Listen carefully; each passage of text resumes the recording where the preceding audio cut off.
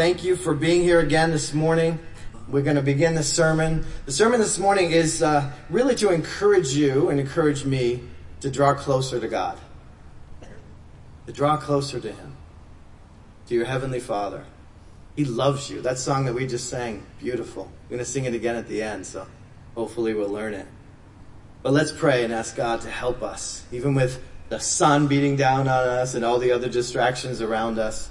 Help us to draw close to Him this morning. Father God, we thank you so much for your love for us. We know that you love us because you sent your one and only Son, Jesus. We thank you for the work that He has done to bring us back to you.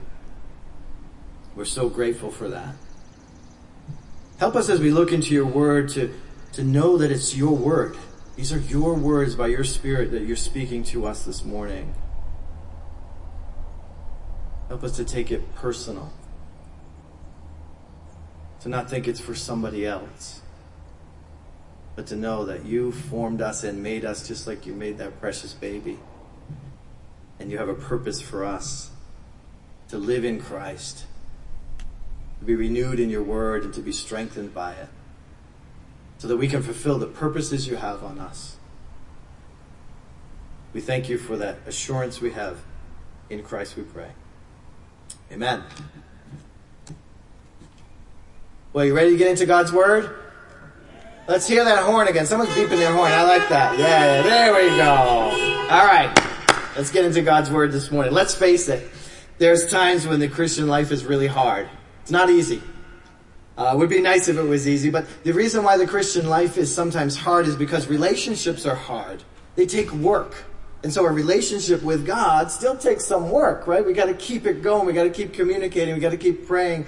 We got to keep seeking after God. Just like we are in relationship with other people, we're in relationship with our Heavenly Father. And even our relationship with God seems distant sometimes. And we can feel like it's difficult to connect. Someone was sharing with me this week that, oh, Pastor Tom, I don't like outside church. It's too difficult to connect, right? Because it's a different environment. There's, a whole bunch of sunshine. There's a whole bunch of trees. There's a whole bunch of other things that can distract us. We're used to being in that little white room in there with the red carpet. And it's very contained, right? We don't get distracted so easily. It's easy to connect when we're inside, I guess. We've gotten used to it. So being outside is a little more challenging. But think about it. Jesus taught outside. He taught on the mountainside. He taught in a boat to the people on the beach, right? So they could do it, so I know you can do it. You can concentrate on the words of God here this morning with me. It is possible. So let's do that together. We want to connect with God. We want to feel close to Him. Like the believers who are being preached to in the book of Hebrews, we're faced with all kinds of tremendous pressures in this life, pressures that tempt us to drift away from this intimacy that we have with Jesus and drift away from the community, the church. COVID has been tough. It has pushed us into these isolated places, and God wants you to know that He's inviting you back. He wants you to draw back into this closeness with Him and closeness with His body. That is what you were created for, to be a member of God's body. He doesn't want us drifting away. However, through the words of Hebrews, the Lord invites us to pay attention, to move forward, to draw near, to live lives of worship. And in our hearts, that's what we want too. That's the desire of our hearts. If we're born again of the Spirit, we are drawn to God. We want to draw nearer and nearer to Him because He is so good, like that song says. He is so good. And we love that goodness. So Hebrews 9, this chapter is challenging to us. We've been in it for a couple of weeks now. It's challenging for one reason. It's strange sounding to our modern ears. It's just kind of weird. Like, think about the things we've been reading about. It involves a tabernacle. We don't have a tabernacle. Lampstands, a table for holy bread, a holy place, a curtain that separates the holy place from the most holy place. in which there's a golden altar and there's incense that's burning and there's gold covered ark in there, and inside the ark there's a gold jar with manna in it, and then there's a staff that Aaron used, and then there's some stone tablets that contain the 10 Commandments, and above that ark there's this cherubim of glory that is arched over that ark. These things are weird to us. This is not our normal place for worship, right? This is very foreign sounding, very distant. And the preacher in Hebrews says, actually in that passage, he says, we cannot discuss these things in detail right now. So in other words, don't get distracted by all that strangeness. But then he goes on to talk about blood. So much blood. Again, we talked about this last week. Like, blood for us is, it's very scientific. We see it in test tubes. We know that we need it. We get blood transfusions and things like that. But we don't think about it in a sacred way like they had been taught to think about it. So how are we supposed to respond when scriptures sound so strange, so weird to us? Well, I know it's tempting for some of us to just skip over these scriptures. And maybe you've done this in your Christian life. When you get to a passage that you don't understand, you're just like, oh, I don't get it. And you just keep moving on. You just forget about it. But I don't want us to do that because there's something very important for us.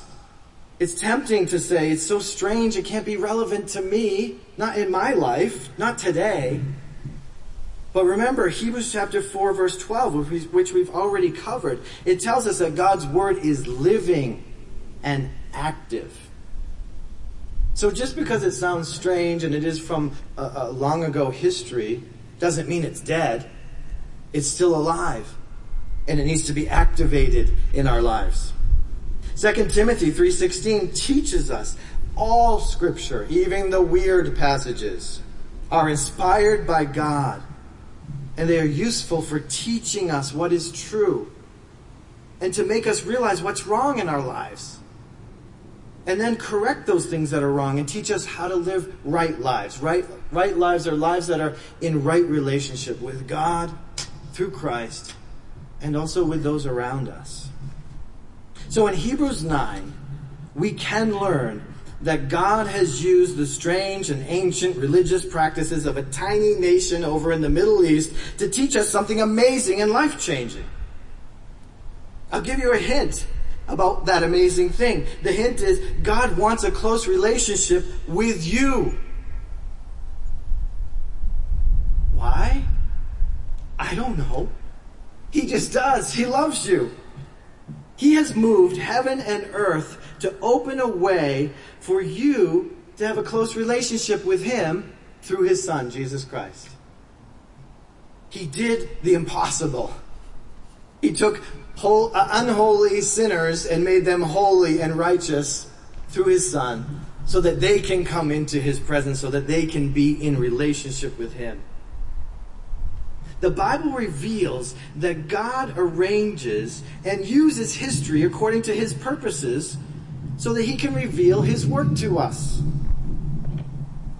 I hope that you can see by reading through the book of Hebrews with us this year that God keeps revealing the gospel to us again and again in more and more beautiful ways. And before we move into chapter 10, which is next week, of Hebrews, let's make sure we have grasped all we can get. We've squeezed all the juice out of that lemon. We've got it all. We don't want to leave any of it behind. Because God has done such a great thing for us. We never want it to be diminished, to be taken for granted, to be overlooked. And by His Spirit, He's calling us deeper into a relationship with Him than we've ever had before. So let's look at what gets talked about in Hebrews chapter 9. In Hebrews chapter 9, they talk about the tabernacle. They talk about the high priests again and the priesthood. They talk about all these things. Basically, if we look at a historical diagram of the tabernacle, and I don't know how well you can see this because you're really far away, some of you, but this is a diagram of the tabernacle. What we find is that God is in the back room. He's way removed from everything that's happening out in the courts. There's an outer court, then there's an inner court, then there's a holy place, then there's the most holy place. And God is separated from all of that. This is what God set up. He asked them to build it this way. He gave them specific instruction. Why? Why would he distance himself from us? Well, what we look at is that right away we realize that we're very separate from God in this Old Testament model. Normal people like you and me could never enter the holy place. As a normal person, we can't get anywhere near God. We have to have intermediaries. We have to have people in between us and him. We have to send ambassadors and people into that place for us. We can never go there personally. Why can't we get anywhere near him? Well, God is holy. That word holiness could be a whole nother study, but God is holy, meaning he's perfect in every way. And I don't care how egotistical you are not perfect in every way. You got flaws. You got sins. You got brokenness. You got parts of you that don't quite make it into the holy category. Sometimes it's your thoughts. Sometimes it's your words. Sometimes it's your actions. Sometimes it's all of those combined. But you ain't holy. And God is holy. And the two don't mix. So we have a problem. What God did in the priesthood is that he sent priests to represent the people before him who could get a little bit closer to God, to perform some more acts of worship and some more sacrifices every single day. And then, like we talked about earlier, once a year, on one particular day, just one priest, the high priest, he could go into the very presence of God. He could enter the Holy of Holies, behind that curtain that separated God from us. But he could only enter if he covered everything with blood. Blood from an acceptable sacrifice. This all sounds so strange, except once you realize what Christ has done, it all makes sense. Now that we know the end of the story, it all makes sense. This is not only strange sounding to our modern lives, but this setup, this Old Testament setup, is a pretty bleak way of relating to God. It's relating to God at a distance, through somebody else and somebody else and somebody else. It's third hand, it's fourth hand, it's fifth hand. It's not personal. It's not one-on-one with God. This is a system that God set up to reveal to us what sin does. Sin separates us from the holiness of God. And that's a problem. For we all have sinned and fallen short of the Holy of Holies, of the glory of God. We can't go in there, not with our sin, because sin separates us. So this is the historical lesson. Like most humans, we actually sometimes feel distant from God. And what I'm here to tell you this morning is we shouldn't. If you are in Christ, you should not feel distant from your Father. He has closed the gap. He has covered the distance. He has made a way for you to be in a personal relationship with your Heavenly Father. That's a big deal. We've heard it so many times growing up. We've heard it so many times in so many different ways that we start to not hear it anymore. And I don't want us to leave Hebrews 9 before we really get that deep down inside. God is not way off at a distance, as Bette Midler used to sing. That God's at a distance sort of watching us. God has closed that gap. So let's look at Hebrews 9 quickly here this morning, because it reveals this truth, this beautiful truth about what God has done for us. If you look at Hebrews 9 verse 8, it tells us that by setting up this tabernacle and putting the priests to work, offering these sacrifices for the people, it says this: the Holy Spirit was actually showing by this tabernacle, that the way into the most holy place, into the presence of God, had not yet been opened. There was a closed door, or a closed curtain in this case. Normal people like you and me in that time could never experience the closeness of God. Verse 9 goes on to say, this is an illustration for the present time. Now, present time for these Hebrews, not our present time, right? Because remember, this book of Hebrews was written also a couple thousand years ago. So their present time. So we went from Old Testament, back in the tabernacle times, to their present time, when the book of Hebrews was being preached. At that time, the temple actually still existed in Jerusalem. And at that time, the priests were actually still performing their duties of worship, their sacrifices. Verse 10 tells us that the law, matters of food and drink and various ceremonial washings, the external regulations only apply until, and then there's these words, until the time of the new order. Now, new order sounds funny to us because we hear that in different contexts, but this is new order in the biblical sense. So we have to ask, when does this new time begin? When these old regulations, the ones that only clean the outside, end? Well, all we have to do is keep reading. This new order change from verse 9, the present time, to verse 10, the time of the new order, the answer is in verse 11. Things changed when Christ came. The new order for us is already in place. We live in the new order under the new covenant. Do you get it? We're not living in the time of the Hebrews. We're not living in the time of the tabernacle and the temple and all of that. We're living in the time of the new order. And now new order is just a time when God says, okay, I'm changing stuff.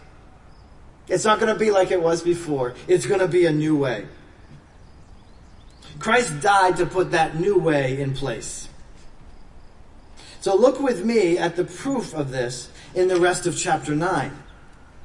The new order began, 9 verse 11 says, when Christ became the high priest. In verse 15, the latter part of that verse says, when Christ died for our sins, the new order began. The new order began when Christ entered heaven. The new order began when Christ appeared and sacrificed himself, in verse 26, to do away with the sins once and for all. We now live in a new order, a new way of relating to God. It's not the way of a distant God. It's not the way that of our sin being able to separate us from God any longer. We live in a new order where Christ has changed that. Remember in the Gospels, in the Gospel of Mark, actually verse 15, 37 and 38, it says, when Jesus died with a loud cry, Jesus breathed his last breath. And then what are these words? Can you read them?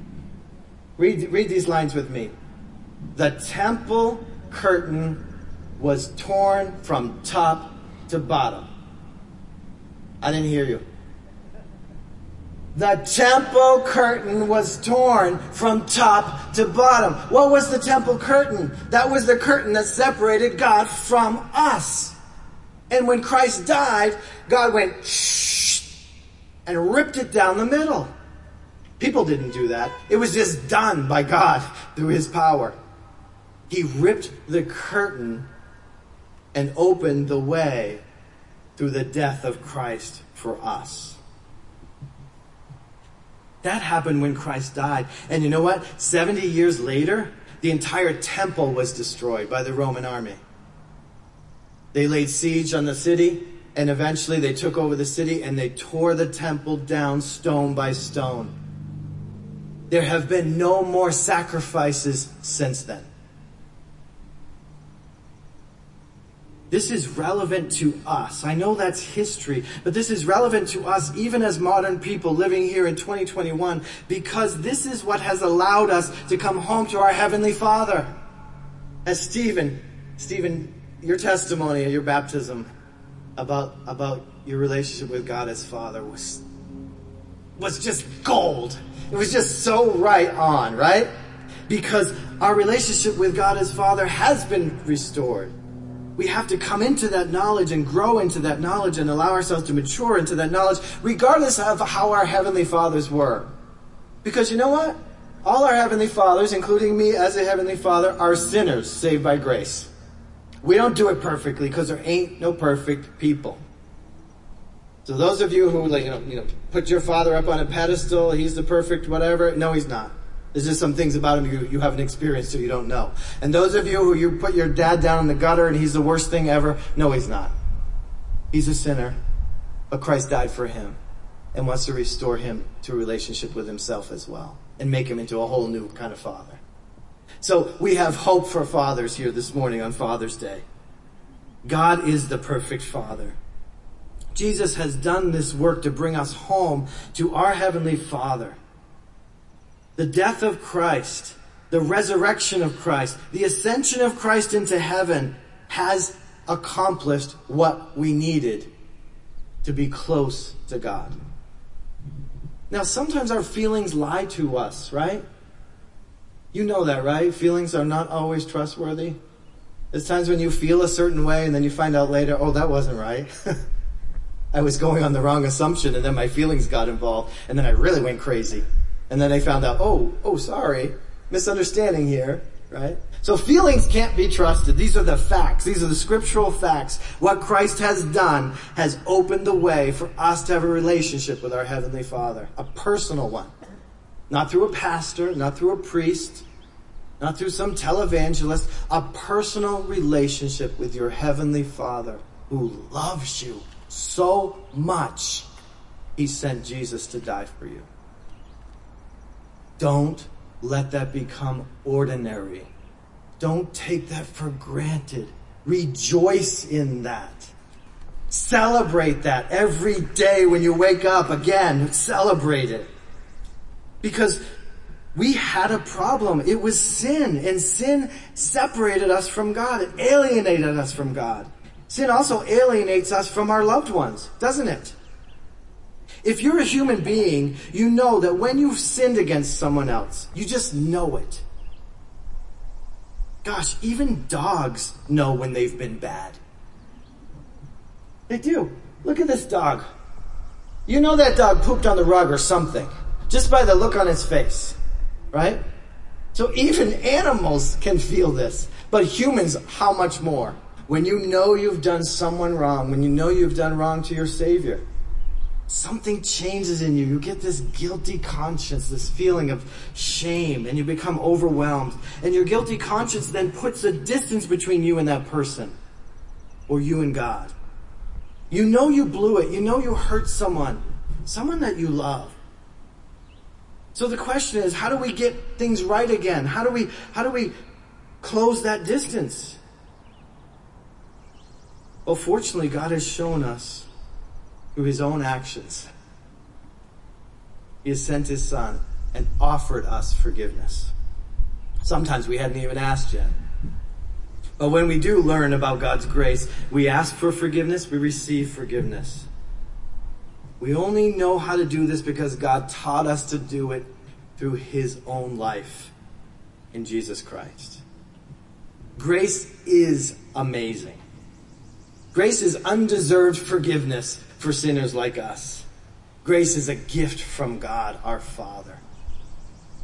We must live in that grace. God set up this whole tabernacle system in the Old Testament just to illustrate the power of Jesus and the beauty of forgiveness. In our passage this morning, verse 13 reveals that He set up this system on earth to show us that the blood of goats and bulls and ashes from the heifer, these things sprinkled on those who are unclean, could only make them, the passage says, outwardly clean. Which again, you got to get their sense of sacredness in blood, because it doesn't sound clean to be covered with ashes and blood. But to them, because of the sacredness and the power of blood, and that life was in the blood, it brought them a sacred cleansing on the outside. But being outwardly clean is not our problem. We got plenty of product, don't we? We got plenty of soaps and perfumes and scrub brushes and hair brushes, and we got all kinds of stuff to clean ourselves, and bleach if we really need it bad, you know. Like, we got it all to clean the outside. But how are you going to clean your inside? How are you going to get rid of your guilty conscience? How are you going to gain forgiveness when you know you've done what's wrong? There's no soap for that. There's no product for that. Being outwardly clean is not our real problem. What we really need is to be inwardly clean. When we're inwardly clean, we have an inner peace with ourselves, with God, and with others. There's a peace. There's a wholeness there. It's not all broken in sharp pieces anymore. It's smooth. It's better. It brings joy. We want to be cleansed from the shame we feel from committing the sins that we know we've committed. Cleansed of the words that we regret saying. Cleansed of the sins that we're ashamed of committing. Cleansed of the actions that we wish we could undo. Cleansed of the things that we never want anyone to find out about. Cleansed of even the thoughts that we've had. We carry these burdens in us. These are the things that no amount of soap can wash away. These are our failures, our regrets, our traumas, our secrets, and they cause pain, they cause shame, they cause us to withdraw. These are the things that make us want to hide from God and from others. Just like Adam and Eve, after they sinned in the garden, they ran from God. And like all humans, instead of running to God for help, they ran and they hid from Him because of their guilty conscience. We see it illustrated in God's Word. But people, Hebrews chapter 9 tells us that Jesus came to bring a new order. And the new order is now intimacy with God through the forgiveness of your sins. There's nothing better than that. A new covenant in Christ's blood, which offers forgiveness of our sins. Verse 14 says, how much more then will the blood of Christ, who through the eternal Spirit offered Himself unblemished to God, how much more will that blood cleanse our consciences from the acts that lead to death, sins, so that we may serve our living God. Serving God is simply worship, right? Worship's not just singing or dancing or rejoicing in that sense. Worship is actually anything that we do when we center our lives around God. Living in His presence every moment of every day, because now the way has been opened so that we can live in God's presence. People, you are not distant from God if you are a believer in Jesus Christ. The blood of Jesus has covered you and has closed the distance and has opened your relationship with the Father. So act like it. Talk like it. Pray like it. We're going to learn about this as we go further into this book. But it says to come boldly into God's presence. Joyfully, boldly entering into the presence of God. Not afraid, not ashamed. I was having breakfast with a friend one time over at the 122, and the waitress was recognizing that we were talking about church stuff, and she's like, oh, I can't go to church. If I go to church, the whole building will fall in on me, and I'll be crushed to death. What are you talking about? But this is the idea that gets set in people's minds because they know they're guilty of their sins, and they know that God is a holy God, and they know that there needs to be some kind of payment. They think they have to pay it themselves. They don't realize that Jesus already paid the payment. Hallelujah. They need to be told the good news. Guess what? The building won't fall in on you. You won't be crushed because Jesus was crushed for your sins. He was broken for you. His blood was poured out for you so that you can become a child of God who boldly enters into Daddy's presence with joy, not fear. Perfect love casts out that fear. So I want you to know that you can be excited about your Heavenly Father. You can be excited about entering into His presence, spending time with Him, talking to Him, because you're right with Him through Jesus Christ. Your relationship is fixed through Jesus Christ. You were created to be near your Heavenly Father. That's why we're given this name, to call Him Father. He watches over us. He protects us. He provides for us. And the blood of Jesus is what allows us to become His children. We should joyfully accept this and boldly enter in.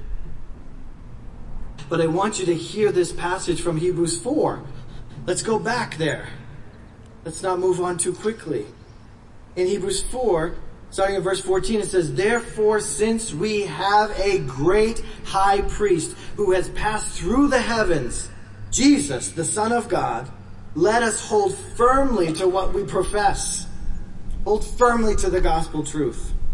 "For we do not have a high priest who's unable to sympathize with all our weaknesses, but we have one who was tempted in every way that we are, yet was without sin."